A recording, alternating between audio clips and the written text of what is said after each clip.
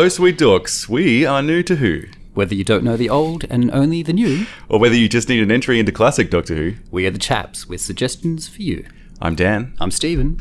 And I'm Bridget. Hey! What's up? Bridget's back. We've got Bridget back, and we're really happy to have her back. And we're doing The Curse of Fenric. The Curse of Fenric, yeah, it's a Seventh Doctor adventure, so it's Sylvester McCoy and Sophie Aldred as Ace, as the companion. Really great team, lots of chemistry. Very much so. So 1989? 1989, Last yeah. season of the classic series? It Second is. last story. Transmitted, is. anyway. Exactly right. So this is season 26. After this, there is no more classic Doctor Who. We have to wait until the telemovie 1996. Oh, man. And then again 2005 with Christopher Eccleston. So we really are at the tail end of classic Doctor Who here. Yeah, big 16-year gap. But it's a great story. There's so much to talk about in this one. What do we got? We got Viking curses, World War II enigma codes, chemical weapons, chess games, and all that rain. So much rain. Some real, some fake. It does look that way, doesn't it? Sometimes it looks like there's just someone with a hose off screen, but sometimes it does look real. So yeah, Curse of Fenric, baby. So Steve, if you were going to sum up this story in a impossibly eloquent one-sentence description, what would it be?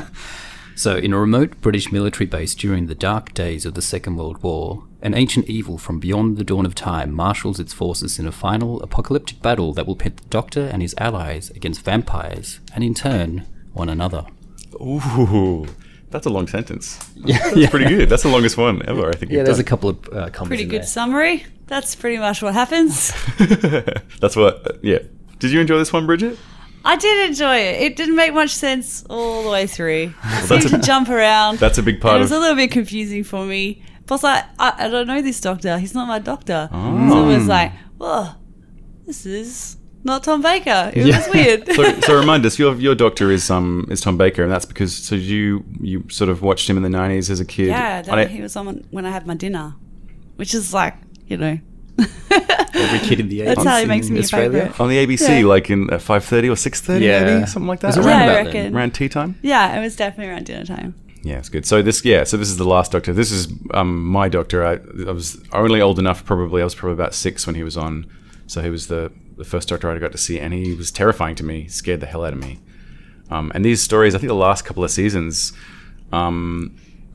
they're quite. Some of the stories are really scary. Well, they scared the crap out of me. The Remembrance and Ghostlight, they all scared the pants off of me. And they're still pretty sinister. This one especially gets pretty mad. Sometimes, some of it gets pretty crazy. Yeah, definitely. It signals a darker turn. Obviously, we've said this back in the Remembrance episode, into a darker Doctor, I suppose, a more manipulative Doctor, and we definitely see that here.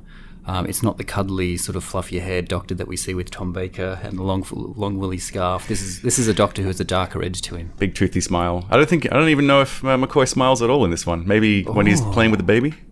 That's about it. Oh, that's a good call, actually. Does he smile? Maybe not. Good pickup. There's not a lot of joking and laughing in this one. It's pretty serious. And we've got Sophie Aldred playing Ace. Yeah, so, I mean, this is probably the best TARDIS team of the 80s, I think. I think so. An enormous, as you said, there's a great chemistry between the two of them, and that really shines through. But I think the character of Ace is better realised than any of the other companions that we've had for a long, long time. She, as we said in the Remembrance episode before, comes from Perryvale, close to where you are, Dan, where you're from. So she has that sort of London street sort of, but BBC watered down supposed culture, I suppose, about her. And she's a bit more rough around the edges than maybe the other screaming companions that we've seen during the 80s. Yeah, she's supposed to be troubled because she's sort of witnessed violence where she comes from, and she's had friends who've been injured or killed. Yeah, Yeah, definitely that's killed, right. yeah. And she starts off her run on Doctor Who as sort of like a bit more of a kid, and then as her character progresses, she sort of grows up a little doctor. She sort of teaches her things and takes her along and shows her things and takes her to places from her own past, and she sort of grows up in the process, which doesn't happen till before then really. No, not at all. And it kind of foreshadows the new show, where there's a lot more focus on the companions, and they grow a lot more as characters. Doesn't it, though? Yeah, it's like they realise that the companions are also characters and might have their own stories. So we're dealing with, so it's the late 80s. Obviously, we're dealing with John Nathan Turner as our producer. He's still a producer. Like, So how long almost was- 10 years on. That's longer than any other as well, right? Yeah. So he starts in season 18. He takes the realms in the last season of Tom Baker, and he goes through 4 Doctors until the end of Sylvester McCoy, and in fact, the end of the show. And he went through, and in the mid 80s, the show was cancelled, and it was off the air for, it was off the air for 18 months. The 6 Doctors, yeah. Yeah, so he's already been through all of that and and probably thought he was going on to be moved on to another show, which I think is what he wanted. Yeah, right? Can you right. imagine being in a job for 10 years? Well, No, I can't. you know, that's not done anymore. How bored you'd get. And I mean, this is a guy who wants to move on to bigger and better things, right? Yeah, definitely. But keeps being saddled with the show. I suppose almost in a way, realizing that if he was moved off it, they might not actually recommission a new series, which is actually what they did at the end of this season 26. Yeah, because they never actually, ostensibly, they never actually came out and said the show is cancelled at the end of season 26, did they? They just went off and never came back. No, and in season 26 in particular, they kind of let it quietly die. There was this, huge antipathy from the Director General of the BBC at the time and the Sixth Floor, who really saw it as a bit of an embarrassment. These were Oxbridge educated people, and a sci-fi tacky show on the BBC wasn't seen as something that they wanted to do. They wanted to do, Pride and Prejudice and all those types of literary. Not that there's anything wrong with that, but there's nothing wrong with Doctor Who either. And I think what they did, particularly by putting it up against Coronation Street in the middle of the week, without any sort of publicity, was to let it die a slow death by sort of saying, well, look, it's fallen in the ratings, and it's kind of did. It was sort of like 3 million at the end of the 80s there. Then that was, I suppose, the pretext to not continue. Even then, they didn't have the guts, I suppose, to tell JNT outright and make an announcement to say that Doctor Who had cancelled. And in It does fact, seem weird they wouldn't say that to him. isn't it crazy? To this day, there was never an acknowledgement anywhere during the 1990s that Doctor Who wasn't coming back. Yeah, so I mean, he thinks he's coming back next year. So that's the kind of that's I guess the mindset he's in when he's making this, right? Yeah, I think at the back of his mind he's probably fearing the spectre of not being renewed. But I think the writing's on the wall at this stage. And this one's a big production. It's sort of a lot of out location work. Yeah, they were in Kent. Yeah. And they were at Lulworth Cove. But it looks so good, even though it's shot on videotape. The location shoot around Lulworth Cove and Kent looks magnificent. We went to Lulworth Cove in July when we went to visit family. It's near where my family live, and we went there a few times on holiday as a kid. It's a place that gave me nightmares, actually. It gave me nightmares on holiday too. It was summertime, but as soon as you go there, was July. it's like has its own weather system, It was and it's so freezing cold. blizzard. We went. I think we went for a drink somewhere, and I made Bridget walk down the hill and take pictures down there, and it was raining a gale. It was so cold. I made him buy me In the chips. middle of because summer. of the the pain I'd suffered walking down there. But at the last scene, when Ace is swimming, I was like, "Oh, girl, I feel bad for you." She would have been so cold, and you can't tell though. She did good. She pushed through. It's believable that she was having a nice little swim, forgiving her mum. Wasn't a nice. Doing Wasn't all a this nice swim. stuff, coming out of the water, seeming all warm and smiley. Really inside, she'd be like, BBC. My heart's frozen. My heart's frozen.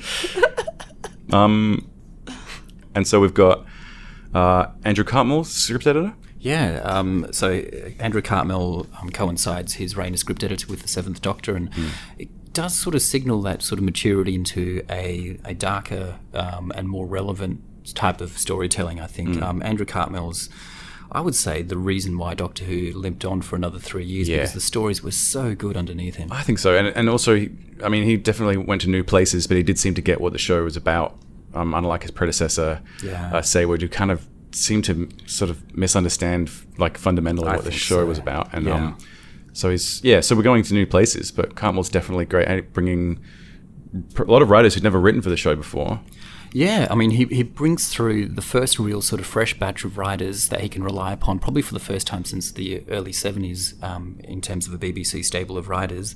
I love the fact, though, that he gives youth a chance. And he's a young man himself at this stage. I think he's about 27, 28. He'd never worked in television before. Can you imagine being given the script editor role at Doctor Who without having any experience? That's my dream job and situation. BBC, if you're listening. Yes. It's unbelievable. Bring back the JavaScript editor, the defunct JavaScript editor, and give it to Steve. That's right.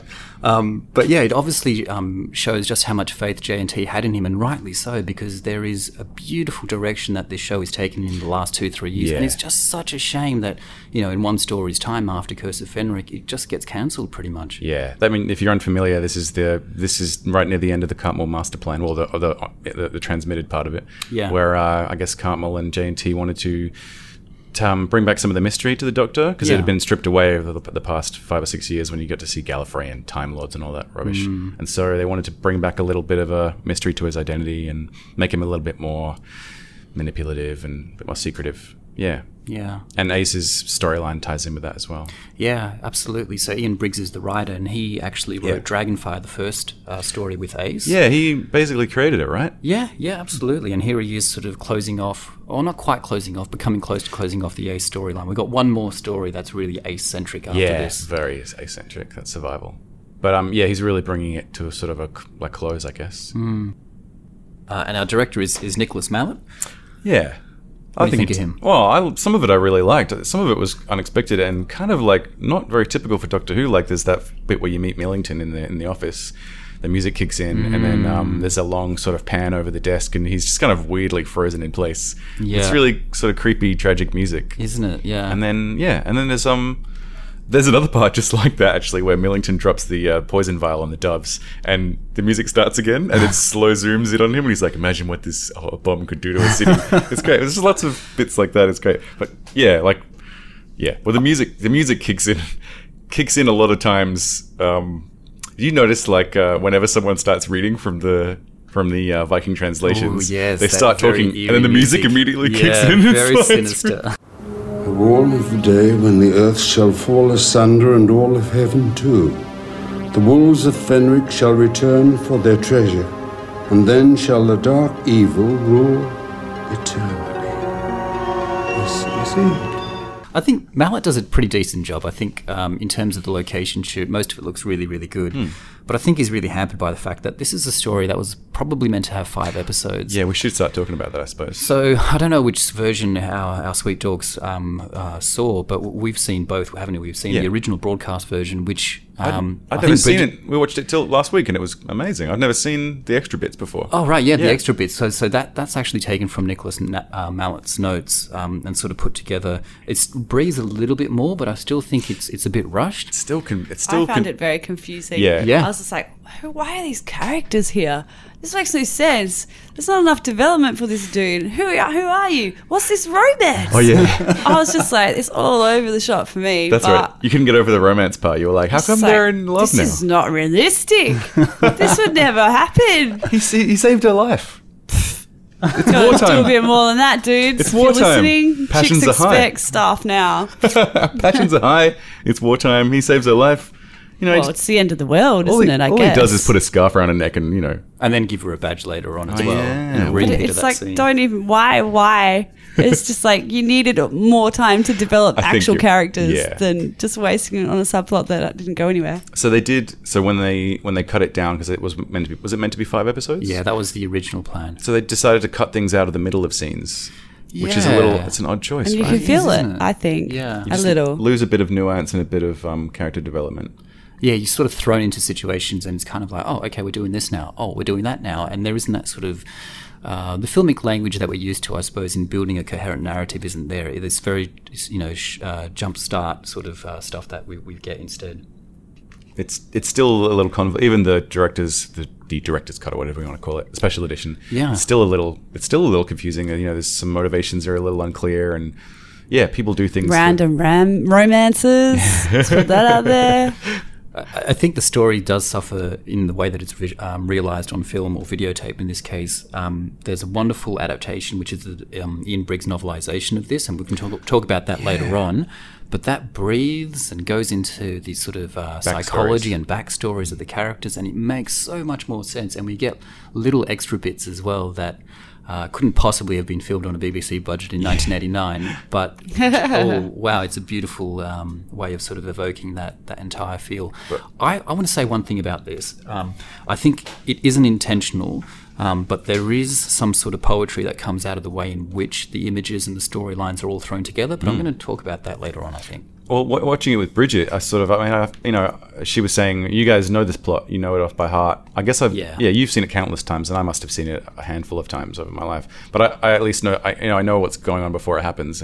But watching it through Bridget's eyes, I did get lost a few times. I was like, why is Millington doesn't want the Soviets to come now? Why doesn't he want them to steal the thing? Who are these army dudes, and why are there two different types of army dudes? I didn't get it. Okay. I don't know. I did get it. I mean, it's pretty obvious, but it seems like they would have shot a lot more, but then on the editing table. Yeah, I think you're right. And there's another thing I noticed when we were watching it. I don't know, a lot of the dialogue, some of it's, I'm not going to say badly recorded, but some of it's kind of quiet. Some of it's kind of quiet or lost next to the music, which is sometimes overpowering. And I feel like it's one of those, it's quite dense. Like if you miss a line, like a single line, you can be lost for quite a long time. That's true. Yeah. There's even lines watching it this time that I'd never had noticed before that shed a bit of light. So you've really got to pay attention to this one. Okay, right. You know what? Are we expecting Clive somewhere to come in with the spoiler music? Yeah, normally we would, wouldn't we? But this is late 80s Britain under Thatcher, and the BBC have been outsourcing for years now, and Clive's gone. Yeah, he's been fired. Oh, God. So I guess we just pull the cord ourselves and hope the unions don't bust us for it? You can't do two jobs on one thing. Well, I wouldn't worry too much about that. Thatcher's Britain, the union's power is gone, so... Well, I'll use a pseudonym anyway. David Agnew for the purposes of this lever pull. Here we go. All right, setting combinations. Switching to automatic negative checking. Activate!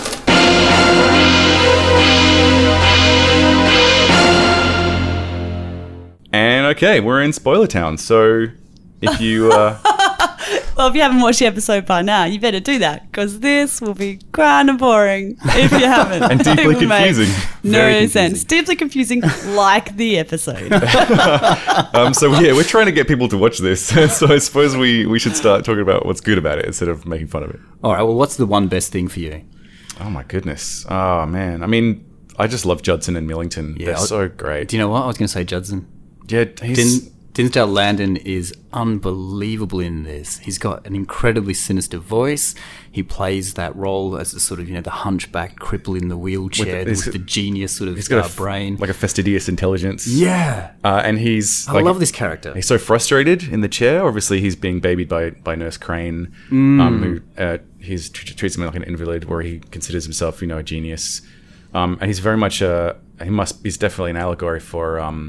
Alan Turing. Alan Turing, the inventor of the machine that decoded the Enigma codes. So do we need to backtrack here and maybe fill in a bit of context? Sure. So Alan Turing, for those who haven't seen, Benedict Cumberbatch in The Imitation Game and a number of other... Lots of other stuff. This stuff is that fairly average Enigma movie from the mid-2000s. Remember that one, Bridget? That's 2001, yeah. I have seen a lot of movies. And he's actually a character in Cryptonomicon by Neil Stephenson. And he's actually a real-life dude. Yeah, right? yeah, totally. Yes. Okay, so it's pretty cool. Well, he's a mathematician who basically broke the German Enigma codes and single-handedly for a time there turned the tide of the war against the Nazis.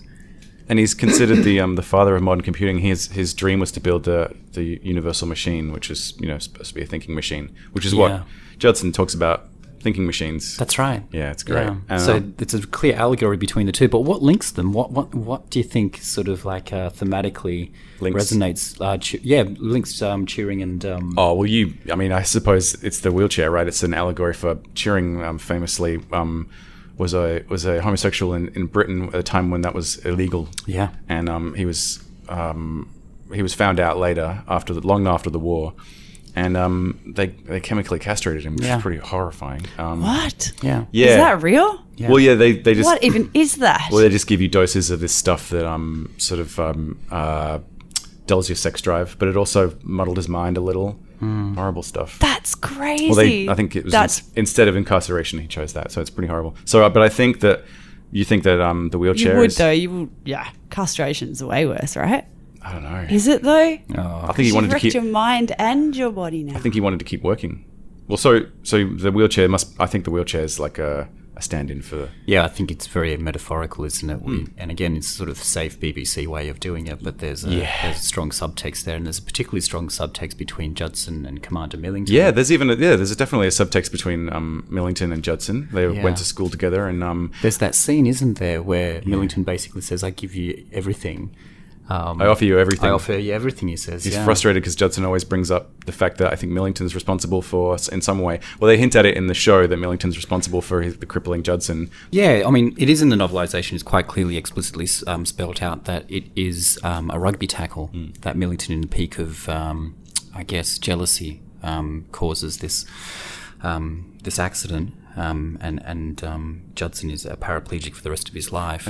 And it's kind of hinted at because you see the old school photo on the wall there, and you can see that they've been to school together, and it's a sports photograph. So I'm pretty sure what happens is that Judson rebuffs Millington's advances in favour of another boy, and out of jealousy, the spear tackles him on the rugby pitch. Yeah, and and then they're linked forever in the future. Yeah.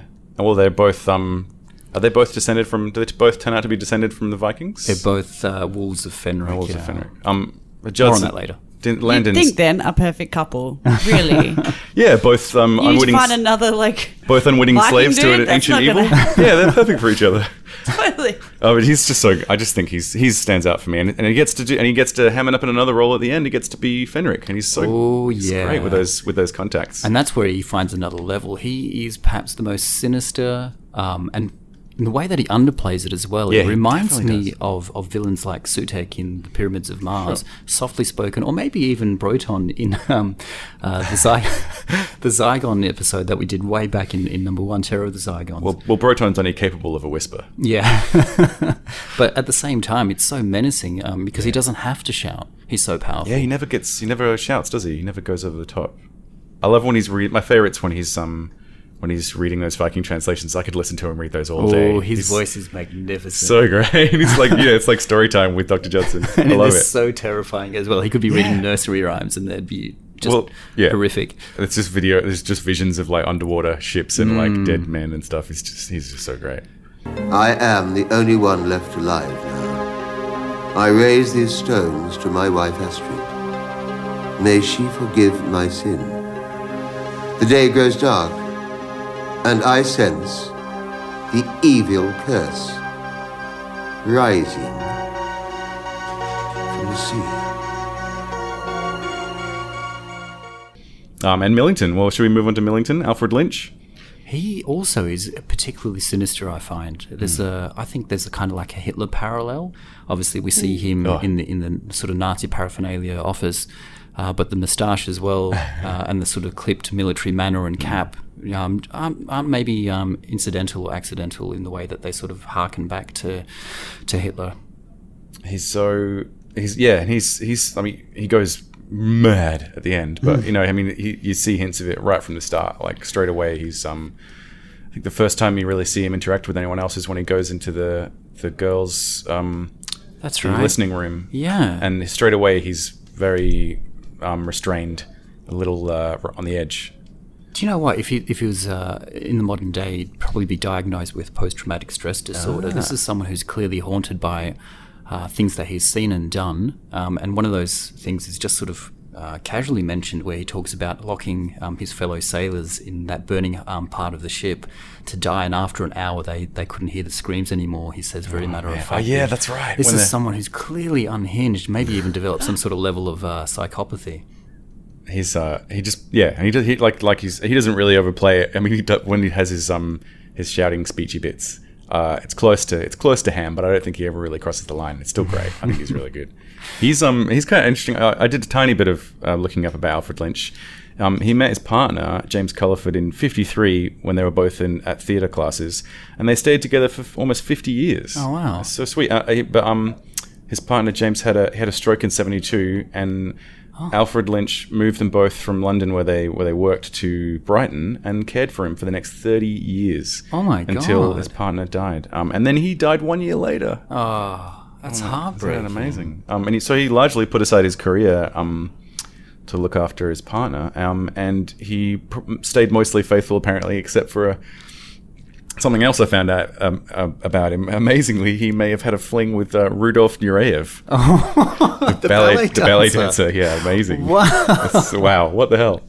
Isn't that a weird parallel between the actor's life and the character in terms of the way that they have, Millington and Judson, I suppose, a codependent Still relationship. together, sort of, in a way. Wow, yeah. It's amazing. Really interesting. Good detective work. It's just a tiny bit of, yeah. Didn't have an affair with Crispin Glover? No. I mean, who's to say? I'm not going to check that fact. Who knows? I'm never going to live that down. Oh my God. And who else have we got? We've got Captain Sorin, the very fast to romance Soviet captain. What do you think of him, Bridget? Didn't need to be there. What's that about?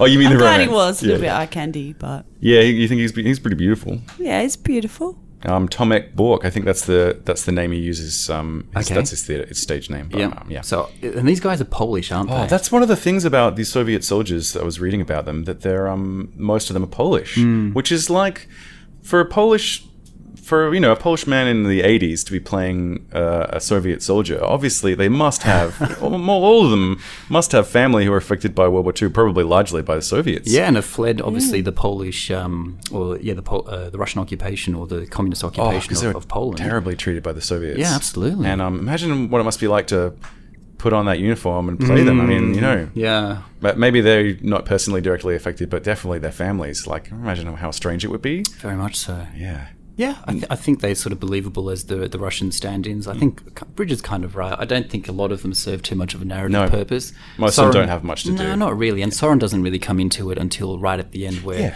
he sort of walks into the base and seeks to speak with Millington, and is revealed to be a wolf of Fenric himself. So he's part of the chess game here. So it's kind of like he's more of a narrative plot device rather than an actual character. Yeah, I think, and they spend most of the show. They spend most of the story on that beach, just having a terrible time on that beach. Just dudes dying, having fights with British soldiers. And they're in broad daylight the whole time. No one ever sees them. I don't know what the deal is with that. Lulworth Cove, isn't that a tourist attraction? Yeah. Exactly. And we've got Reverend Wainwright, played by Nick Parsons. This is amazing to me because I think he does a beautiful job as the vicar with the failing faith. But I had no idea that he was like a British celebrity. Well, he's a bit of a household name. He's a quiz. He's the quiz show guy that everyone remembers. He was on Sailor Century for like a long time. So everyone in Britain would have known who he was. At that time in the 80s? Yeah, definitely. So it just sort of follows a tradition, especially towards in the 80s, of like getting really well-known older actors to play not huge roles. It's the Beryl Reid principle, isn't it? Yeah, same thing. J&T stunt casting, maybe? Yeah, I think he just wanted to get these... Yeah, so it is definitely J&T, isn't it? I would say so. But you know what? He's magnificent, as Beryl great. Reid was. But like, I had no idea that he was a game show host or anything like that. I just took him as an actor and thought, wow, this is a man who's really struggling with, his loss of faith. He plays it very softly. Community. Yeah, very much so. And seems like he could break at any moment. Isn't that beautiful, that scene that he has? He's alone in the church and he's quoting from the Bible, and he can't bring himself to finish it. He says, "Faith." Oh yeah. What is it? Faith, hope, and love, and the greatest of these is. Yeah, and then it just cuts. Yeah, he can't bring himself to say love.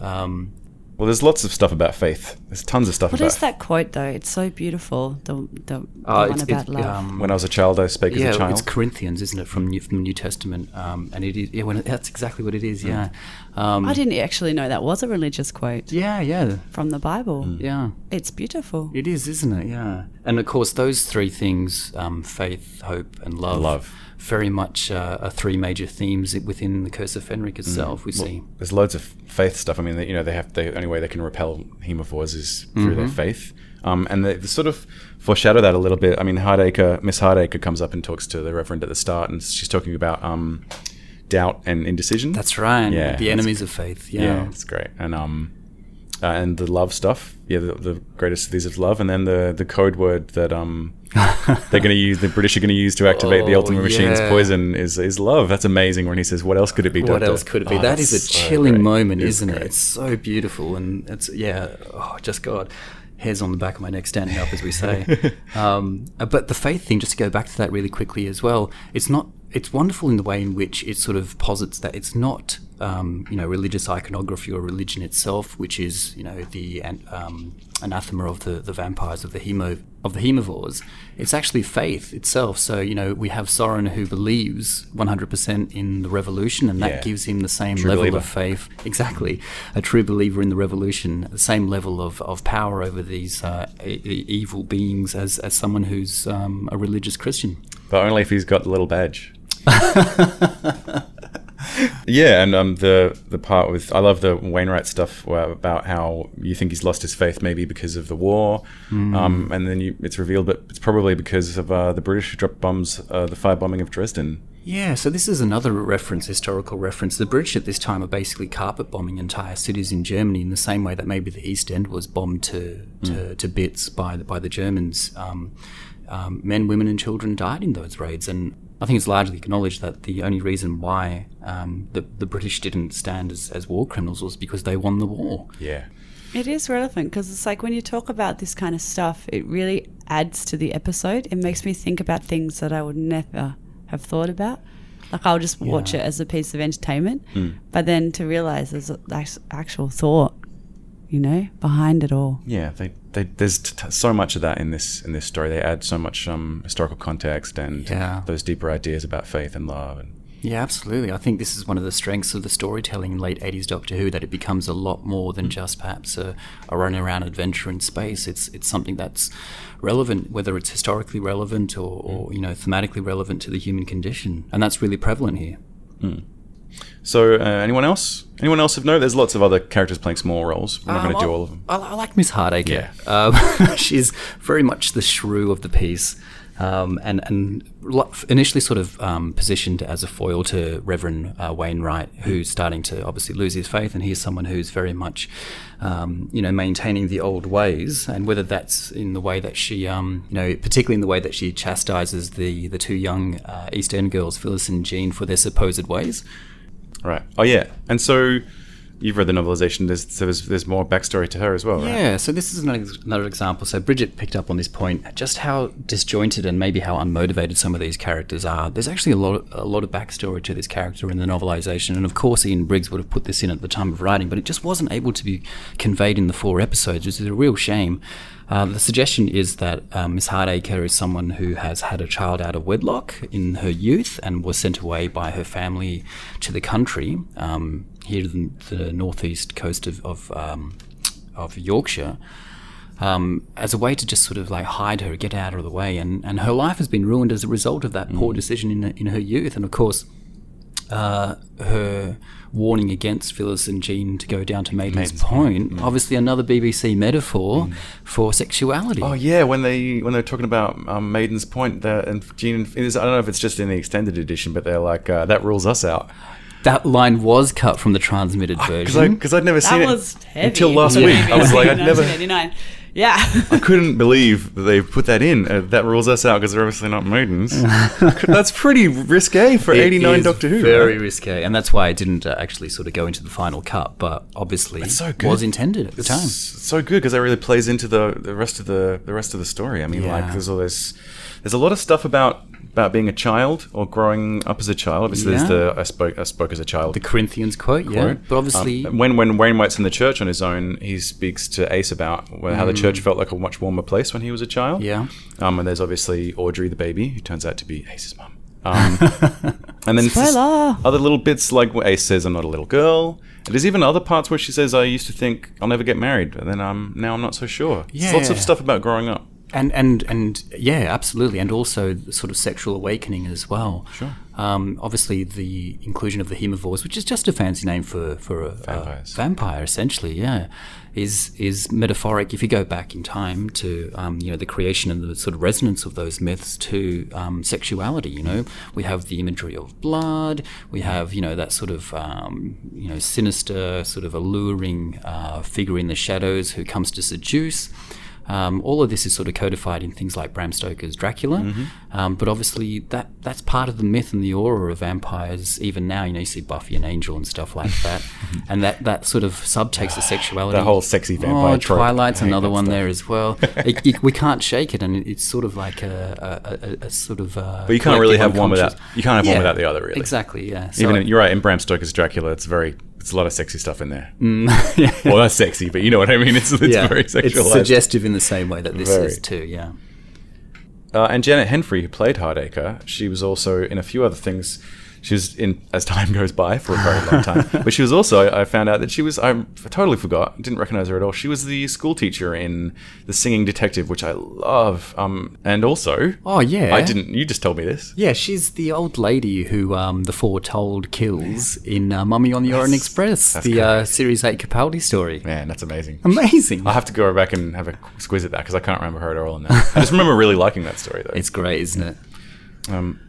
Yeah. But let's go back to the Wainwright little chat in the church when he's talking about how he's losing his faith, and she says, "Have faith in me." I always wondered what that means. I think that's her sort of winking to him to suggest the future doesn't turn out too bad, right? And she doesn't want to say I'm from 1987 or whatever it is, but I guess and also as a symbol, youth as a symbol of the future and of hope as well. Sure, I love that little moment. It is lovely, isn't it? And this is, you mentioned this in our Remembrance of the Daleks episode. There are moments, however frenetic the plot is, there are moments that are quieter where you're allowed to breathe, and that you do get these sort of glimpses into the characterization of not just Ace and the Doctor, particularly Ace, but also the sort of supporting cast as well. They feel a lot more, if not entirely three-dimensional, then certainly somewhere between two and three dimensions, much more so than traditional Doctor Who.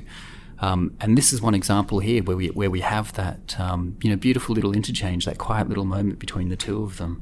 And there's a number of them as well. I mean, Ace drives the narrative in this way.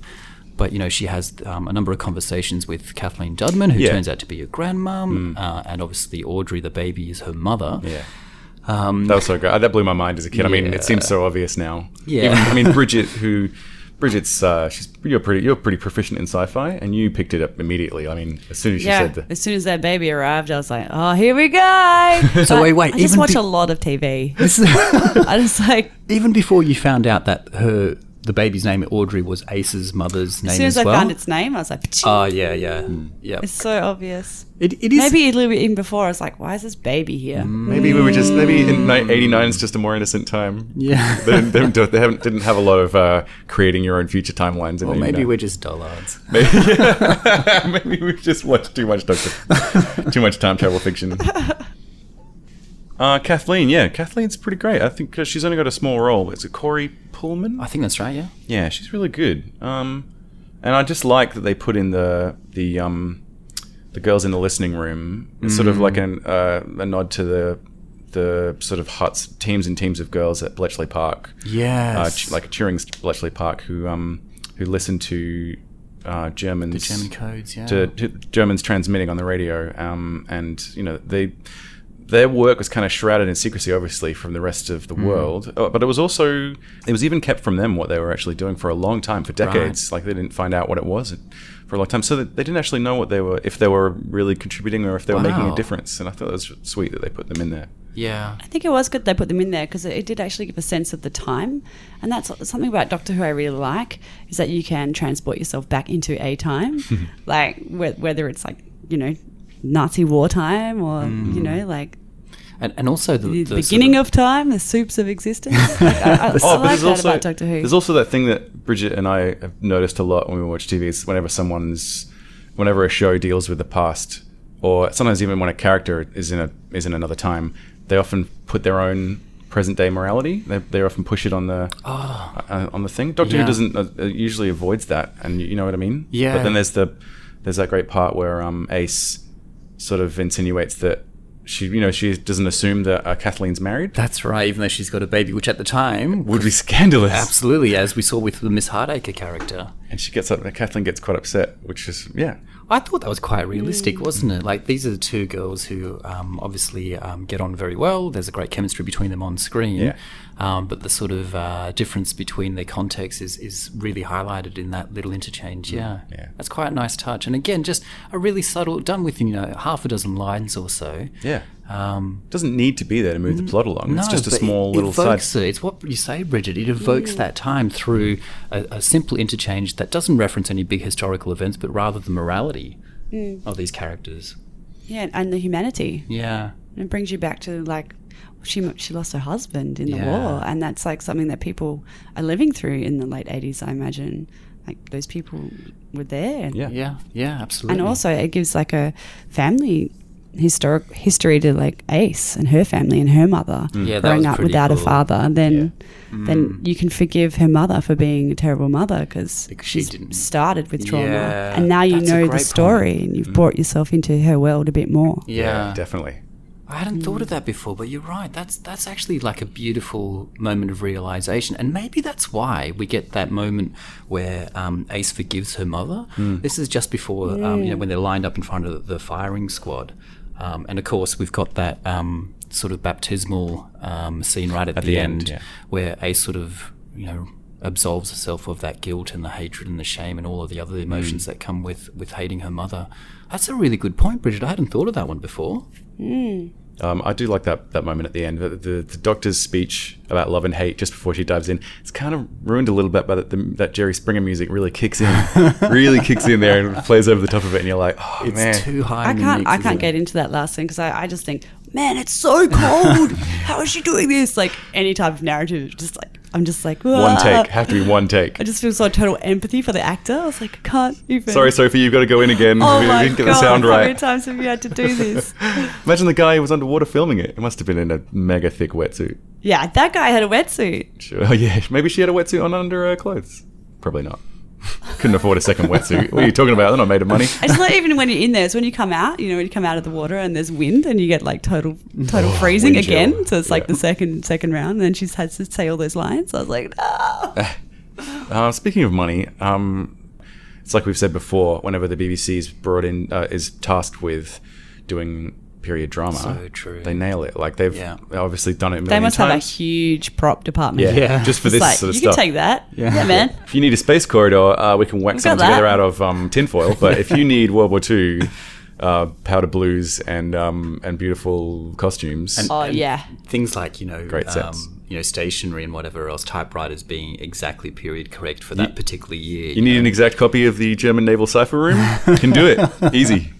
BBC. And it's just we get away from all that claustrophobic stuff. Yeah. And too much sci-fi for lack of a better word. You know what I mean? Yeah. I mean, Russell T Davies spoke about this, and like a real impetus for when he brought it back with Rose is that he didn't want the creatures from the planet Zog. He wanted it to be grounded in Earth and its history and being able to relate to characters that we see and the events that we see. Yeah. I think, this starts at this point in the last couple of years of the McCoy years, So good. Just location choices are just great. And it's just really nice to be outside in the open air. It sounds so dumb. It's just nice to be outside and not cramped into a cockpit or into a corridor. Always looks much more expensive when you shoot outside, probably because it is, but, it looks great. Yeah, you're right. We've got that BBC rain. And some real rain, I think. It's a bit where he actually uses his umbrella as an umbrella. Definitely rain if it's in that cove, hey. Lolworth Cove. Oh my God. We went on holiday there when I was a kid. I completely forgotten about it, and I had nightmares for decades afterwards of being in a boat over very clear water and very deep down. It's just enormous fronds of kelp just waving at the bottom, and it scared the crap out of me. And I had nightmares about it, but I didn't realize it was a real place. I just thought it was a nightmare I had until about 5 years ago. We went to Lolworth Cove for lunch, and I was like, "Oh, I've heard of that name." In my dream nightmare. nightmare. We walked around the corner, and I was like, "Oh my God, it's the place from It's real." I was jumping up and down. Well, no, we were obviously when I was a kid, we were in a boat, and I looked over the side, and there was these enormous kelp fronds because it's very clear water in summer, and it scared the crap out of me. And so I came around the corner, and I was like, "It's real." And then I realized it was maybe the place you'd seen from this Fenric. episode when you were 6 and all of the underwater scary like vampire dudes that live Viking vampire quite dudes possible. under the ocean. I still had a better time than the Soviet soldiers. Oh my God. Jeez. I just had an awful time on that beach. Oh my God. I think what they also really do well in this production is the underwater cam. Oh yeah.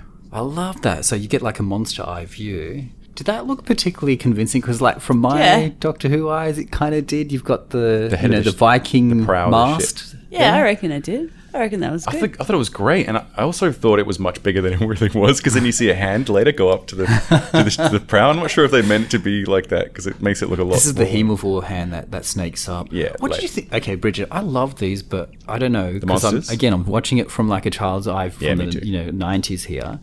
The latex and the sort of the rubber that they use on the hemivores, crap good. Oh, it's so crap good. Oh, crap! You know, Good. it's Oh. like, yeah, it's tacky as, but really? it's Doctor Who. You just like if it was all just like okay. modern, you can't look at it The through the eyes of The like, prosthesis. So you think the Yeah. the rubber head masks are rubbish? Oh, I reckon they're cool. I reckon they look good. But they look a bit dated. Yeah, they hell do. okay, That's what's all good right. about them though. I love the ancient one. How his sort of gills inflate. Yeah. And his eyes open and close, and his mouth opens and closes. His like crusty, barnacly mouth opens and closes. I love the direction of the design because obviously the ancient one is meant to be the last living creature on Earth after 500,000 years of industrial pollution, and at that point the Earth sort of gives up.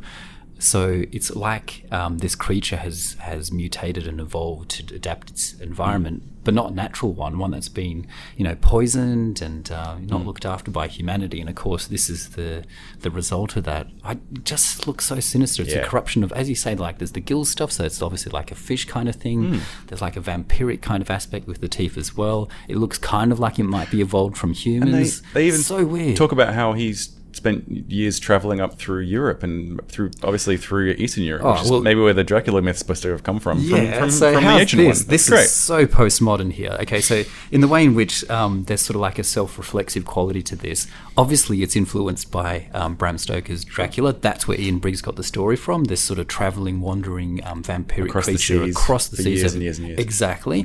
But of course, it's intimated that in terms of the text itself, the vampire myth is influenced by the, in a sort of recursive way, by the ancient one. Doesn't the Reverend even say Dracula is supposed to have come ashore here? Yeah. Or someone says it. Sorry. Yeah, that was amazing. It's beautiful, yeah. And this, again, is just another way in which Doctor Who has matured here. Its storytelling techniques have sort of caught up with a generation of writers who have come through, a postmodern age. Maybe, obviously, have gone to university and sort of studied literary theory.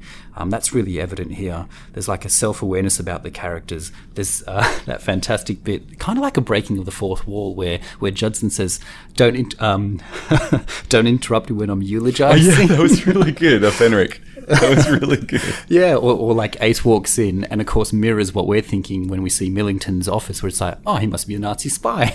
Yeah, that's right. There's lots of great lines like that. Yeah. It's funny. It's even a little cheesy. I love when Judson's getting excited about the Ultima machine, and he Yep. says to talks to Millington about the future, and they'll be thinking machines, and he says, "But whose thoughts will they be?" Yeah. It's a great line. I really love that line. Yeah, and again, it's written in 1989 with the hindsight of knowing what the sort of computer program becomes and leads us to the moon and back and all that kind of stuff. But of course, we're sort of here at the dawn of the computing age, and yeah, Judson's comment is one of wonder. It's beautiful. I love how there's that sort of sustained and repeated metatextuality throughout. Curse of Fenric here, as a postmodern text, it's overtly, intelligently, knowingly postmodern, and I love that sort of cleverness about it. I'm going to go into that a little bit later on as well, but yeah, I think that's probably the main thing that I walk away with from Curse of Fenric, just how damn clever it is, and it allows itself to be. It's not embarrassed to say it's a Doctor Who story. It's a Doctor Who story that is so clever. There's a lot of layers to it, and like even though it can be a little convoluted in the way it was edited, was to take something away from it. I think that script and that story and those layers, they still shine through. Yeah, and I think the reason that they're pulling from all this, like the notion of Dracula, vampires, is that the audience already knows a lot about those stories. Yeah. Like they already have that in their heads from television for years and years and years, so they don't have to spend all the time like developing the narrative. That's exactly how postmodernism works. It draws upon things that the reader is already familiar with. We talked about it before. The Cold War elements are in there. Alan Turing's, the Enigma code machine and Bletchley Park is in there. We've got a bunch of stuff. Norse mythology is referenced as so well. much We Norse haven't mythology. talked about that yet. We need to talk about that. Millington's so obsessed with that stuff. And he's absolutely. talking about the Great Ash Tree. The Great Ash Tree. Yggdrasil. And he really goes off on one at the end of that speech about the Great Ash Tree trembles to its roots. And isn't it beautiful? I mean, and again, it's very much sort of echoic of things that we're maybe not 100% familiar with, but are in that sort of cultural ether that we consume, particularly now, like with Thor being such a big Marvel franchise, and Odin and all of the myths of Ragnarok and Loki are something that we kind of probably know through that as well. But these are things that are in the cultural ether that it draws upon. well, they're myths, and these are stories that my parents gave me myths Yes. and legends books when I was a kid. I know that you had those Exactly. too. So all that final battle between the gods and stuff. It's all great, and it all comes in there. It's beautiful, and I mean, I don't know if it's worth elaborating here, but Fenric comes from obviously the Fenris wolf, which is one of the sons of Loki, and we have the ancient one, which is a parallel to the Midgard serpent, who was spew venom over, as you say, Yggdrasil with the Great Ash Tree, obviously intending to be the ancient one. And isn't Fenris the wolf? Isn't he chained up outside Yes. outside the universe? He's chained, isn't he? Yes, exactly, and let the chains of Fenric shatter, it says. about that. And, Millington talks about Ragnarok, the final battle between the gods. And it only can occur when Fenris the wolf and Midgard the serpent are unleashed and stand together. And it's beautiful. It's like The Great Serpent. Yeah. That's the ancient one, of yeah. course. Yeah. I forgot about that. so it's just beautiful in the way in which it's not a direct retelling or parallel of it. It doesn't crib from it in a slavish way. They don't really lay it on thick. It's It's just we'll grab that influence from here and this influence from there and refer to this, and we know about that, and we bring it all together into a big melting pot. And the images that sort of come together are they have a sort of their own associative logic. And this again, it's postmodernism and how it works. We don't intend for these meanings to come to us. They're just there through the fact that we're consumers of media. Can I go into at this point my big point around this? There's all these influences that we draws upon.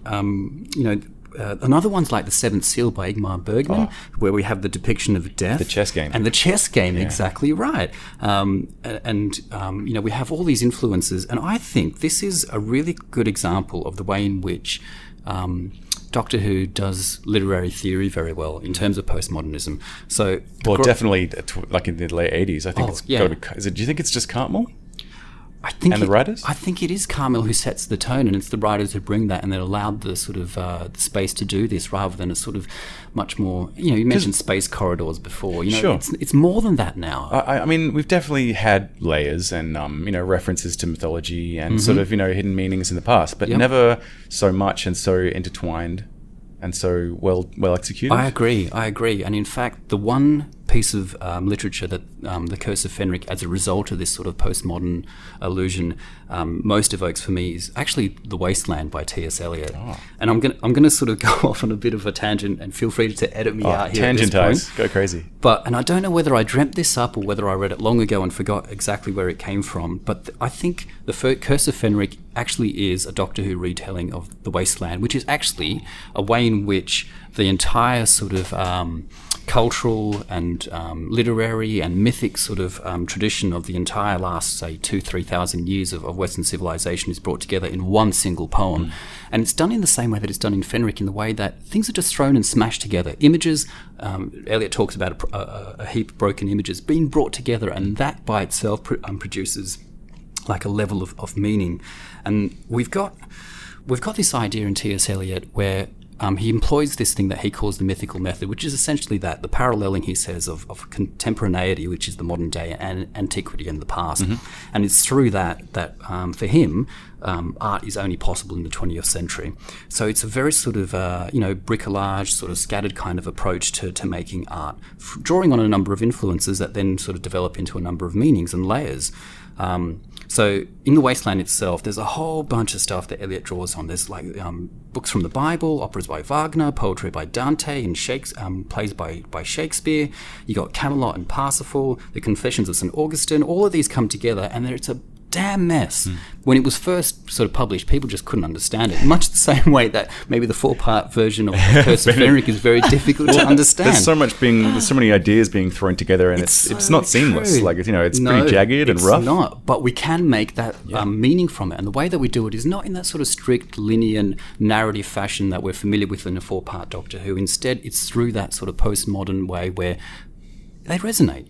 They can make connections in our subconscious mind, and we can kind of piece together the story from that. It's not linear, it's not neat, it's not simple.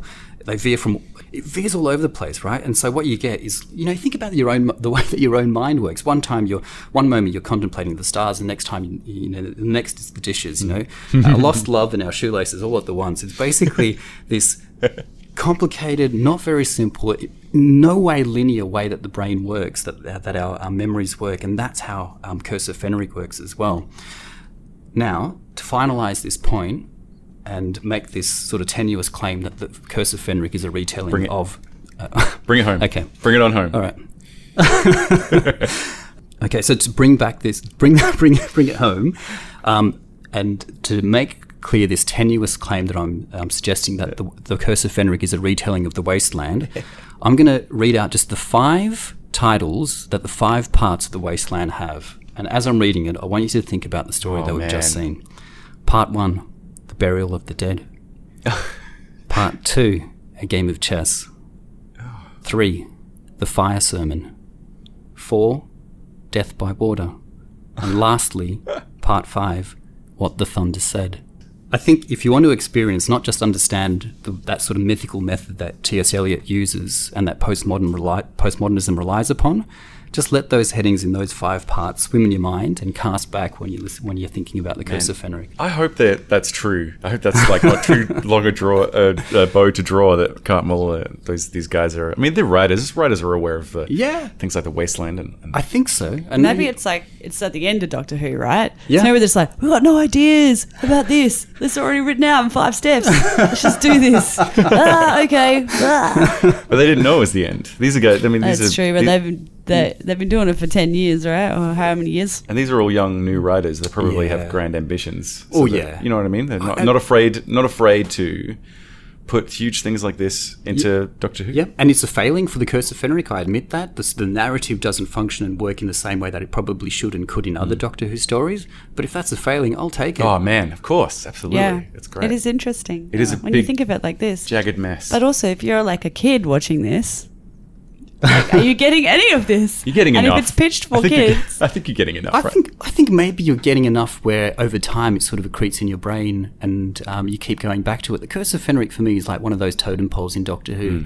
I will never forget it. It's always stuck in my mind. And every time I'll pick up a piece of poetry or, one of those sort of references that we've talked about, I can't help but link back to that. And I think that's how it kind of works for me.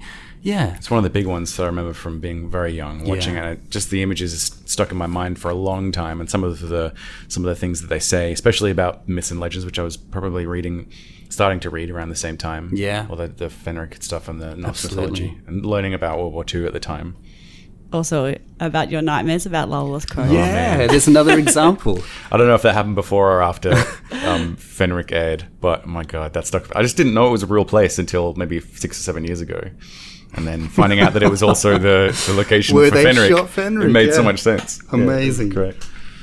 I mean, this plot, there's lots of things about this plot that don't make sense, but I just don't care. Like, I feel the same way. How the are the Soviets going to take the Ultima machine back to Moscow? It's the size of a massive. room. Yeah, that is huge. They're going to get that on their little boat? I assume they've come from a submarine or something like that offshore. I can only assume that they will take the little bit in the middle, the brain of the Ultima machine. Oh, maybe? the rotors and stuff? But when you open it... The chemical bomb is behind it, right? you can see it pretty clearly. It's glowing green. I love that. I love when TV makes chemical weapons glow green. So good. It's marvellous. Maybe they do. I've never seen one. So Millington intends for them to take the Soviets to take this chemical bomb hidden inside the Ultima machine back to Russia. I mean, this is when the Soviets are allies during World War II, but there was a lot of thinking, and the Allies thought, getting towards the end of World War II, they were starting to think, what's going to happen afterwards? I mean, like General Patton famously warned about it very publicly when he probably shouldn't have, for PR's sake, that the Soviets were going to be the next new big enemy. Yeah. and the Berlin Wall comes. It's 61. Yeah, you're right. But the hostilities commence basically upon the ceasefire. Because they split it. Yeah, They exactly split up the right. country into the Yep. different zones. And yeah. And they become the two great superpowers, I suppose, the East and the West, as a result. And so, I mean, but then Milligan changes his mind after he crazily orders the radios to be smashed by gleeful Perkins. He just loves smashing those things with an axe. That's great. And the Doctor says, now put it back together. Yeah, that was really Very good, good. Perkins. So now he wants to stop the Soviets from nicking it so that he can decode the Viking runes. Yes. And also, so the Viking runes, the new ones appear when Judson's reading out love that scene. It's beautiful when Judson's doing his story time. Tonight I shall die. So good. Is that the final passage in the journal, the Viking journal? It's so great, and the music kicks in, and it's not. Yeah, it's great. And so he's reading out the final passage, and the runes inscribe themselves on the wall. And so he causes those things to be written there. And so when the machine translates those runes, that's when Fenric is released from his prison. No, because it does translate them, but it's just let the chains of Fenric shatter, right? No, but what happens afterwards is that you have the long list of the descendants of the Wolves of Fenric, and the last one printed is in Geiger, which is in the novelization, the novel ascribed to the Ancient One. And at that point... Oh, that's because it says in Geiger, but then they don't mention it in the... Maybe it's in the special edition, but it just says in Geiger, and I'm like, that seems like it's relevant. It means something. But they don't say anything. Yeah, it's strange. But novelization, we'll talk about that towards the end, but it gives so much more context to the and backstory.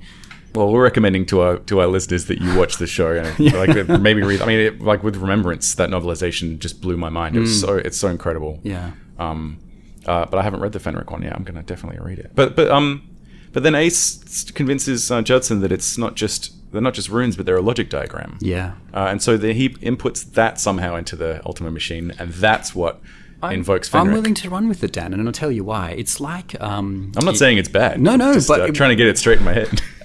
Is it in the Shakespeare Code where the Carrionites, instead of using number as the basis for their logic and technology, they use words? I think it's a similar thing here. It's just, that Arthur C. Clarke principle of the higher science is indistinguishable from magic. I think it works in that way. I'm willing to give it a pass. Oh, totally. And also giving a pass that Ace suddenly realizes that these ancient runes are a computer diagram. It's totally good. She goes from a couple of scenes of saying swimming stupid to recognizing a computer like, diagram. I'm going to save the world now. This is the diagram. And if that isn't enough, she does it again at the end, where she basically gives Fenric in the form answer. of Soren the answer. So, Well, she does it twice. I mean, the first time the Doctor's like, as long as I don't realize that it's a computer diagram, we'll be fine. And she's like, why didn't you tell me? And then she does it again, accidentally tells Fenric because she thinks it's Soren. Well, this is a part of this dark manipulative late era Doctor. He's got these deep dark plans that stretch their tendrils out. But he just hasn't told Ace. If he just told her the plan, maybe she wouldn't have stuffed up both of those times, and we wouldn't have got a story. You're right. You did right. But that's her frustration. At the start, she hints at it. She says, "I'm not a girl anymore." Well, give me some information. But at the very start, she says, "Don't listen to me. I'm just a mere mortal." But then she starts to get really upset towards the end. There's the episode 3, the classic episode 3 info dump. Oh yeah, where she yells at him. She screams. She demands that he tell her at least not necessarily the plan, but what's going on. Yeah, who's Fenric? And he does his overwrought speech about evil from the dawn of time, which this speech about the dawn of time, and also Ace's seduction scene, which got a lot of flack, and in my mind were awful. Watching them again last week, they held up a little better for me. I thought they were a lot better than I remember. Maybe on repeated viewing, but my God, I think if you're coming to this fresh, it's pretty bad, huh, Bridget? Yeah. The Ace's little scene with the soldier, who is a sergeant, by the way. This guy should not be leaving his post to talk to a girl. How old is Ace? Not a child anymore. Well, when I get messed up on this, but I think she's meant to be 16 when she joins the Doctor, and this is 2 years later. So she's 18? Yeah, I'd say so. Yeah, it sounds about right. She's definitely grown as a character. And Sophie Eldred's, she looks a little different towards the end as well. So, yeah. I just want to talk about a little bit about the Doctor and Ace's relationship in this one. Obviously, we've got, he's been taking her around. The last couple of seasons, he's been sort of taking her through the galaxy and taking her through her past and teaching Tutoring her, yeah. Tutoring her, yeah. But you see that definitely in like he when they're down with the new runes, he sort of prompts her to figure out what the difference is, and then she gives the answer. Yeah, and even when they're trying to escape from these monsters. And their comedically long nails. He asks her. She's like, Ace, where should we go? And she's like, the tunnels. And he's like, good one. Just a little aside. Those nails drive me crazy. Like, how they hold them up. Oh, I love that. I'm a monster. That was good. Like, because they're quite sinister. Well, they're pretty sinister, but when they hold the nails up, it just makes them seem like Panto. Yeah. Like even Phyllis and Jean are quite scary, even when they're in the water. It's a bit Children of the Damned, right? Yeah, I mean, they're scary, but it's just the nails. Why does that Soviet soldier get in the water with them? Oh, he's consumed by lust and falls under the spell. From those girls? I don't know. I don't know about that. I mean, their nails are pretty long. Their nails are long.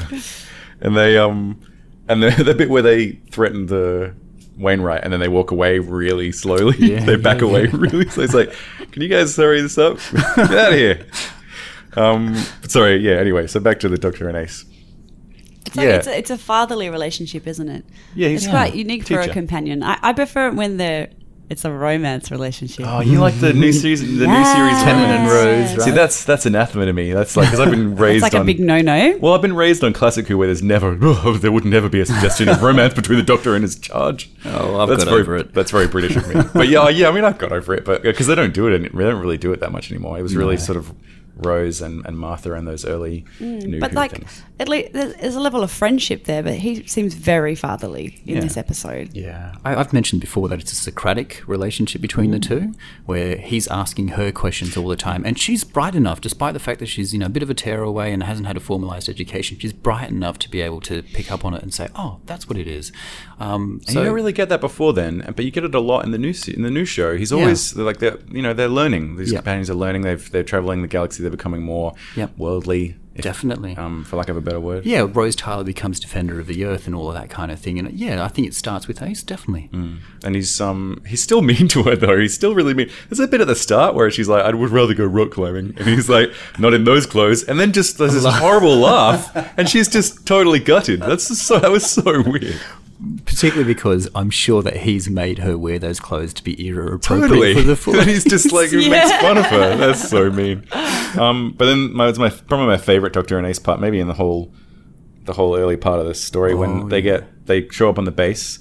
They're surrounded by soldiers, and he does that classic Doctor... Turns the tables. He does that even Tom Baker type thing where he immediately takes over. Yeah. And he's like, he should be like, oh no, there's guns pointing at me. But he's immediately like, well, about time. Call yourselves Royal Marines. What if we were Nazis? And she joins in and says, what if we were Germans? Yeah. That's so great. That reminds me actually of, again, Tennant and Billy Piper in The Idiot's Lantern. There's that scene where they go into the guy's house and basically berate him, and she says, "You've hung the Union Jack up the other way around." This is the TV one with Mother. Yeah. That's great. Starts here. Starts with the Doctor and Ace, definitely, which makes, by the way, that betrayal at the end so much more horrific. We know what's going on, but it doesn't dampen the emotional impact that we feel for Ace, I think. Sure. Well, I suppose the long story is, I mean, like all of the main characters are descendants of the Viking settlers. No, the Vikings who were marooned. Yeah, so they're all touched by the curse of Fenric. They're all wolves of Fenric, and it seems a bit fortuitous. But again, this is very postmodern in the same way that characters on a writer's page are brought together. So too the actors in this brought together by Fenric's great plan. I always love that. Love that sort of long game where he's sort of been playing this game with an ancient evil for so long, and it's been locked away for so long. So good. And this evil force has been gathering its sort of pawns, like the real pawns for its chess game towards the end of the world. And even Ace gets touched by it. Obviously, that they sort of retcon that her time storm that sends her to Iceworld. That's how her character is created. I guess it's not even a retcon because it's Ian Briggs. I mean, he writes the character. He would have had it in mind from the start. The time storm's actually done by Fenric, but she's brought into play by him. And then you've got the Doctor telling the Ancient One what seems obvious to us because we've seen Doctor Who before. Yeah. I mean, the Ancient One's never seen any time travel fiction, I assume, so he doesn't realize that he's created his own dystopic future. Yeah. That chemical wasteland. Yeah. There's no televisions under the water in 500,000 years' time. And so he's just dealing with ancient scriptures and stuff. That's all he's got. Yeah. Not a lot of time travel fiction. And so he doesn't realise that in coming back in time and dumping the poisons into the water, he creates his own future or her own future. So all the Doctor really has to do is get the Ancient One to kill Fenric, but he can't do that because Ace's faith in the Doctor is blocking it. So I love that scene where he tries to break down her faith in him. This is really traumatic. Yeah. And What does he say? Well, it's the stuff, and this is the stuff where he's sort of says, I knew all along. He tries to tell Fenric that do you think you really did know all along that she was possibly a wolf of Fenric? Well, at least, and he's playing the part and he's saying she's a social misfit. She couldn't even pass her exams levels. Yeah. And that's supposed to be offensive? Well, to a badass like Ace, she'd just be like, hell yeah, didn't pass. What's up? Well, that's just a front. She's vulnerable, Yeah, but also, it's the time storm that brings her to Iceworld way back in Dragonfire that she supposedly concocted herself. And she's proud of it. I mean, it's like she did it herself. In fact, actually, no, you were not clever enough to have done that. Yeah, it's taken away from her, and then it's really rubbed in her nose by this speech the Doctor makes, and he breaks her down. And then afterwards, after it's all over, he's like, "Sorry, didn't mean it." Yeah, it's really no, but then she'd be like, "Oh yeah." She'd understand the process. Yeah, she'd be like, "Oh yeah, it's Doctor Who." Yeah, those herbivores. They gotta have faith. That doesn't really, and that's Makes sort sense. of it's a pretty like familiar trope to us in science fiction or in fiction, but it hasn't really happened in Doctor Who before. There's that bit in Ark in Space, I guess, where he's mean to Sarah to motivate her. Yeah, but it's only momentarily, it's nothing Not quite like the the same, emotional trauma that's inflicted upon Ace by the Doctor in this particular scene. So I think this is another level, and it is quite harrowing to watch. And there is a sort of, they have a laugh and a joke at the end of part 4 to sort of make up for it at the end. Yeah. But I don't think it undoes the action, I think. Yeah, I think she'd still, for a little while after that, she's like, don't I really trust this guy? He's really weaving along a long game. Yeah. It kind of also adds to... this is a story supposedly of good and evil, but I think at each and every turn it sort of underpins that. We have the soldiers from two separate sides coming together. Yes. Ace is someone who both comes to realise loves and hates her mother, and they're two different sides of the equation. And with Fenric and the Doctor as supposedly good and evil as well, it's like, well, is the Doctor actually a good man in the way that he acts in this way? Fenric clearly seems to be evil and bad and irredeemable, but you look at other characters like Millington, who perhaps is, upon first introduction, could be mistaken as the villain in the way that he acts. Is he motiveless? Is he? I mean, and he's so sure about. There's no grey area for him. It's black and white. Like at the end, he says a traitor is someone who doesn't know who the enemy is. I love that good line. Yeah, definitely. And he's talking to the two soldiers the two pawns who have joined forces against the like in the chess game. And that's obviously what solves the puzzle. Obviously against the rules of chess. That's an illegal move. That is fine because What the it's hell? not about. Yeah, that's not fair. I was like, what? That's so unfair. Yeah, Bridget was outraged, and we were like, actually, he's cheating. So he It's locked Fenric in a bottle cheating. for 17 centuries by cheating. Yeah, he did. I suppose so. It's a move, hey. But at the same time, it sort of undermines this whole pretense that there are two separate black and white sides, that actually there are shades of grey in between. So I don't know, thematically I think that resolution works. I think it's too narrow, too linear, not postmodern enough, not that sort of associative thinking that we talked about to sort of say, well, chess is played in this way and that's the only way that it can be resolved. This is a narrative, this is a story, we can resolve it in any way that we want, and I think thematically it does resolve very, very beautifully in the way that the answer is not through opposing one another but working together. Yeah, I just love how the end weaves in all these things. There's the Norse mythology. Yeah. There's the code machine, the descendants of the Vikings. They're weaving it all together, and then it weaves in beautifully with this chess game, and you realize that everyone has been brought all this time down into this final sort of confrontation by Fenric, like a chess game, like a long game of chess. Yeah. It's beautiful. I love that. Definitely. Also, I like the vision of the future as some kind of chemical wasteland. Because I feel like that's kind of embedded in truth. Like, I feel like that's where we're heading. Yeah. And that needs to be spoken about. And that's a big thing in the 80s. I mean, there's the environmental movement in the 80s. Definitely. Warning, and it's sort of a warning that if we, from an industrial, I think they even say in the story, it's the result of over industrialization. That's right. Yeah.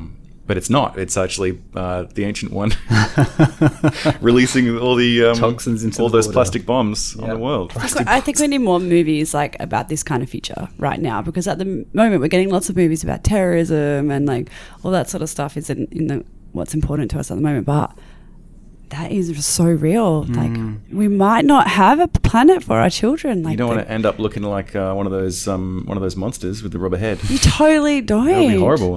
There's huge barnacle lips. And there's bits there's that bit where they catch Ace when she's on the only part of filler in the whole of the story, I think, where she climbs down that ladder and climbs back over it again. That's great. Just to pad out 5 minutes worth of action. So. I like it. I love that bit where they're in the church trying to hold back the monsters. And the Reverend, I love how, because earlier in the story, she's like, Reverend, you're wide open. You left your silverware out. Someone's going to nick it. And then when they're trapped in the church, the Reverend uses the silverware to beat back the monsters. It's so cute. I love it. Oh, it's a lovely knowing way of doing that. And I was going to say the most beautiful part You about love that. this. Yeah, I know what you're going to say. It's the Doctor showing that he has faith. And what does he have faith in? Well, if you can lip read, you can see that he's actually recounting in sequential order the names of each of his companions, starting with Susan, and it's beautiful. Obviously, it's just a measure of just how much his companions mean to him, I guess. He's a true believer when it comes to his companions, like Soren is with his emblem. Yeah, And an unshakable faith. It's wonderful. The Doctor believes in us. It's a beautiful message. So that really sort of brings to a close our analysis of Curse of Fenric, aka The Wasteland. But we've got a game that we like to play here on New to Who. It's called Cliffhangers. Crackers or clangers? Here we go.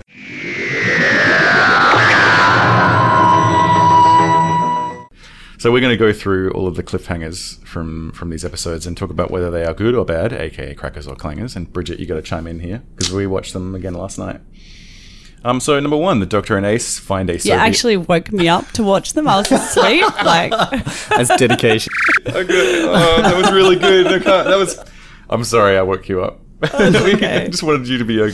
because we watched the special edition a couple of weeks ago and there are no cliffhangers in that, remember? What? Remember we no watched cliffhangers? Yeah, it's just terrible. we watched that like 2.5 hour thing, and so there were no gaps. Remember? Oh yeah. So I wanted to refresh myself as well because I got a bit mixed up about where they were. Well, we got number one, Doctor and Ace. They find like a Soviet corpse on the beach, and in classic, you think he would have learned over 900 years for the millionth time in his life. He's caught ambushed. He's caught next to a body and makes him look like he's killed. You know, they're obviously immediately suspects. So there's guns on him, and then we get the sting. Do you think that's a cracker or a clanger? It's not super. It's not super dramatic, is it? No, I think it's probably just another instance where they ran out of time and they had to cut it there. Yeah, it's fine. Yeah, it's fine. Like a little bit of peril, but nothing major. It's where you'd put a cliffhanger, I guess. I guess so. Yeah, if you're supposed to. Yeah. What's between a cracker and a clanger? Cranger. It's a cranger. A cranger, yeah, I love that. All right, so number two, the Doctor and Ace realize that Millington and Judson have input the last of the Viking runes into the Ultima machine, and so he rushes to stop them, but they can't pull the power out. Everyone's running around and yelling, and I just love Alfred Lynch delivers that Millington line. Ooh, yeah. I mean, it's that weird pause where he says, "You're too late, a doctor." It's great. It's that breath. It's such an odd delivery. It's great. And then you got that classic. John Nathan Turner loves to smash zoom into the Doctor's face. Looking appalled. But it's almost too long because then the Doctor looks appalled and then he sort of takes a step back and he's like, oh. Yeah, it's really weird. I think this isn't the best part of the cliffhanger for me. The best part is the Hemovores rising from the sea just before we cut back to the room, the decoding room. That is great. Monster reveal. Yeah, it's like there's a wonderful old Pertwee classic, The Sea Devils, and you have this shot of the Sea Devils emerging from the ocean, and it's kind of a little bit also in terms of the Hemovores appearing from behind the headstones of Michael Jackson Thriller. There is a bit somewhere where they talk when it's another bit where I think Judson or Millington is reading the translations, Yeah. and there's that great shot where you look at the Sunvik grave and there's smoke, and then you see the hemovores rising over that gravestone. You're totally right. I love that shot. But Yeah, that's what makes it for me. The You're Too Late Doctor is kind of like, okay. I love that delivery though. It's really good. Yeah, he's brilliant. It's Alfred Lynch is great in this. on the edge of ham, but just not far enough to be ham. I don't think because it's a little over the top, but I love it. Bridget? Cracker. Love a good monster reveal. Yeah. Okay, so we're moving on to number 3. Millington's gone mad. Yeah. He's lost the plot. He's doing a big speech about the grey ash trembling to its roots. The ship's slipped its moorings. The great bit where Judson just got electrocuted by the machine, but you realise that it's actually Fenric's spirit going from the bottle into him, and he stands up from behind the Doctor. He's used Judson's body. He's using its legs. So sinister. Great. So And he creepy. opens his eyes with those great contact lenses. Yeah, I love that stuff. This is basically a rerun of the previous cliffhanger. I do not care, and I do not care for one reason, and that's Dinsdale Landon's impeccable diction, which is more than perfect in that delivery of that line. If it was just him on a blank stage with a black backdrop behind him saying, We play the contest again. Time Lord. I would still be freaked the hell out. And he's not Judson. Like, immediately, I mean, Yeah. obviously, you can because he's standing, you can tell he's not Judson. But the delivery is so different. Like So it's good. calmer and quieter, and it's not like sort of finicky and It's fussy. sinister. Yeah, it's great. I love it. I love this one. Acting, hey dudes. And I love The miracles of acting. again. It's the same thing as the last one. Millington standing in front of the Ultima Machine, yelling. Yeah. Like, it's great. I love Quoting Mill- Norse mythology. Yeah, I could watch Millington slowly going mad, quoting Norse mythology Yeah, all could he day just long. I don't know, retell me the entire plot of the Thor films? Because I'd do that. I'd listen to that. If either he or Guys have Dinsdale, problems. if, You know that, right? if either he or Dinsdale Landon read the audiobook, I would buy it in a second. It'd be amazing. That's so it's a cracker for me. Me too. Cracker. And so we've got the last one, which is different in the special edition, I think, a little. It's the Ace comes out of the water. Yeah. She's had her moment where we've got little audio grabs from earlier, which with her and the baby, and she's dealing with her mother, all in the space of a few seconds underwater swimming. I think Sophie swimming underwater is great. I think she did it well. It looks like Yeah, I think terrifyingly so. cold. Oh, it definitely is, but it's a beautiful denouement to the whole Yeah. story, I guess. And for me, it should have ended there. You don't need the Doctor Who crap joke. It's at the the end of crap Part joke. 4. Yeah. But we have it here again. Dangerous 1989. undercurrents. Yeah. So this is dangerous Yet. What does undercurrents. it? What? Well, he says not any because when I was a kid, I thought he said not anymore yet, and I thought that was just like a time travel joke. No, it's the Russian yet. for no. Yeah. Yeah. So not anymore. No, I guess he should have just said that. Why? Yeah. Why say Russian? Well, Soren's just died. She kind of fancied him. He was Russian. Thanks for reminding me of him. yeah, I guess don't I know. was really happy for a minute there, and now you've yeah. just bummed me out again. Thanks a little. lot, Bummer. Doctor. It's Yeah. a bit weird. I'm going to give it a clanger. I think Clang. Oh, I'm going to it's give a it a clanger just because, like, super clanger. so cold. Don't make a girl get in that water. I can't, in my own conscience, say cracker, knowing that she would have had to do that like 100 times Yeah, for like probably. 4 hours of shooting, like in that So freezing cove of death. No way. No. So cold. Clanger. Definite clanger. So I think my favorite one's probably the Judson reveal yeah. with Yep. Mad Millington. Yep, me too. Yeah, monsters raw. It's pretty clear for this one, I think. Great. Yeah, Annie. So, Bridget, we asked this last time. We're going to ask it again. Why should we watch this? Why should anyone watch this? Okay, I'm going to say the same thing that I said last time when I guessed it, that it's true of all Doctor Who, but especially the ones where you go back in time to a place and a time in history. And like this has such rich history, this episode. Yeah. So it's for anyone who wants a history lesson. Yay! Yeah, Doctor Who is definitely good for that. And random romance. That makes no sense. And a little bit of sluttiness. This is the episode for you. Oh, man. All right, but what about you, Dan? Because you selected this, and I think quite rightly so as well. Why should we watch this? Well, it's one of the best ones. It's one of the best McCoys, the seventh Doctor era. it It's is. very, very representative. Well, maybe it's not so representative because it's right up there at the top of how of the best ones. Yeah. But it is representative. You get a lot of Cartmore master plan stuff. You get a lot of Doctor and Ace relationship stuff. Yes. And you get a lot of like Bridget said, there's a lot of good historical context. It's great. It's sort of a lavish production. It's a bit of a convoluted story, but there's some great characters and certainly some great actors. My God, there's 2 or 3 like killers in there. Amazing. It's marvelous. and I love this one, and it still stands up for me. I mean, it's not perfect. There's definitely flaws, like we talked about. Lots of things are lost in the production, I think, from the script to the making of. But That's I think unfortunately so. I think the quality shines through all that. Yeah. For me. Yeah, I'd agree with that. I think if this story does fail, it fails because of its ambitions, and that's never a bad thing, particularly when, in failing to do so, if it does fail, there's a lot of brilliant stuff in it. I mean, I would even recommend the 4-episode original part. I think it's still great. Yeah. I think I do. I've only seen the special edition once a couple of weeks ago, but I think it's better. I think it definitely benefits from the extra little bits and bobs. Well, you get both on the DVD, so perhaps give both a go. Are we asking too much? All right, so we've come to the end of another podcast, another episode. Yeah, we need to go through our usual thank yous, shout outs, and general housekeeping. And next time, firstly, foremost, And always. Alistair Pearson, thank you so very much for the use of your 1990 Target novelisation cover. One of the last of the original range, in fact. And we've talked about the novelisation a number of times throughout this podcast. Yeah. If you are inclined, or if you've got an Audible account, it has just recently dropped. Terry Malloy, the guy who was Davros in the 80s, does it. In Remembrance of the Daleks. Yep. He narrates this and is magnificent. Not in a Davros voice. Not in a Davros Thank voice. God. No, he's a fantastic voice actor, and it is well worth listening to just his voice, particularly because there's a number of chapters that are kind of like Easter eggs that are not in the...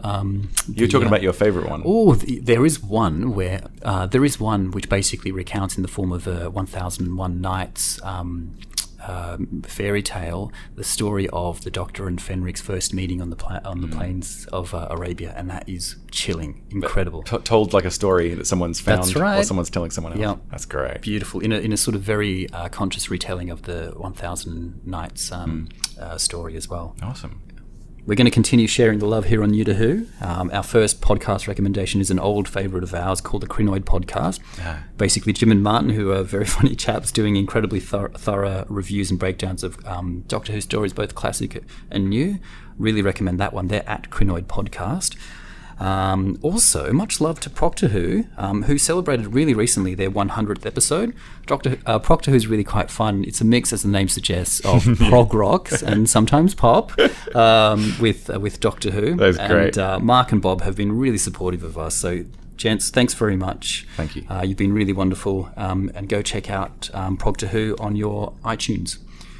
A big shout out also to Chris Gardner from amadmanwithablog.com. He sent us a really lovely email, and it turns out he was a really good friend of our beloved Michael Sheard. Oh yeah, that's right. So The guy who played the headmaster in Grange Hill, Yeah. and he played the headmaster in Remembrance of the Daleks. So thanks, Chris, for your email. We loved reading that one. And another shout out this time to a fellow Australian, a citizen of Australia and a gentleman to boot, Johnny Spandrel on Twitter. He's got a fantastic blog as well called Random Who-ness. He's a big supporter of ours, but also it's just a really fantastic read of old Doctor Who episodes, and that's at Johnny Spandrel on Twitter. And I think we have to say our biggest thank you again to Bridget. Thank you so much for coming back. Don't know if I added much, but you're welcome. Oh, we love having you. It was fun. Thank you, Bridget. You guys are in so deep, hey? So say Yeah, that. God, we're in the weeds big time, aren't we? But we just love watching it with you. Like we said many times, Steve, Colin, Bridget, and I all used to get together and watch Doctor Who quite often, and it's nice to watch. We watch Fenric, the special edition of Fenric again together, and it's nice to watch it with you. Not only with you, but also it helps to see it through your eyes a little bit. It better. does, doesn't it? My Yeah. first time round. Yeah, and especially since you're someone who has a bit more experience with New to Who than with New Who than Classic Who. So I mean, that's what we're going for. Yeah, thank you. So we've got a couple of housekeeping items. We're going to be taking a barely deserved break over Christmas, so a happy festive and restive season to all of our sweet dogs. When we do return in the new year, it's going to be a slightly regenerated form. As you may have noticed, Cole's absent, and he's decided that while it's been fun, he isn't able to, I suppose, continue to commit the huge, long, amazing hours that he's put on into making each of these episodes New to Who in the past. He spent so much time editing. Oh, he's just a genius. So, he's going to be taking a step back at this point. So Dan and I just want to say thanks very much, and to make that I guess, an official sort of statement to Yeah. say, Cole, you've been absolutely brilliant. Thank you love so you. much for everything. Thanks, Cole. I can't believe, to be honest, that you agreed to this harebrained scheme of mine in the first place. But the hours, the days, the weeks, and the months of prep that you've put in and the post-prod, you're an absolute champion. We So love thank you. And we hope to get you back sometime, either officially or as a guest at least. Yeah, Or it'd be amazing. just watch Doctor Who together. Yeah, that'd be great. So when we do return in 2018, we're going to be loosening up some of our self-imposed rules about the yes. story selection. Like we can start getting rid of these rules that we were yeah. talking about before, like The four-parters. We wanted to only do 4-parters and Some of the continuity stuff. not too much story arc stuff, and Yeah. no regeneration stories, which is Yeah, we'll be doing which is a some of big one. those. Yeah, some big ones in there. And we're going to be bringing our sweet dogs a wider array of the genuinely amazing classic Who stories that we haven't touched on yet. And so next time, New to Who will return in the new year, as we say, with a slight change of format, but also with a 4th Doctor and Sarah Jane 6-parter this time, The Seeds of Doom. Yeah. And joining us will be a very special guest. We're very, very excited, but more on that next time. All right, so you can buy the excellent special edition DVD of Curse of Fenric, which we watched for this podcast, from BBC Online, or buy and download the episodes from iTunes. You can follow New to Who on Twitter and New to Who Podcast, and also Facebook if you're so inclined, or even email us at newtowhopodcast@gmail.com. All our episodes can be found at newtowho.com or on iTunes or wherever you get your podcasts. If you feel like clicking subscribe or leaving a review, these things are a wonderful help to us, so please do. We hate goodbyes, so until next time, I'm Bridget. I'm Dan. I'm Stephen. See you next time. Be seeing you. Bye!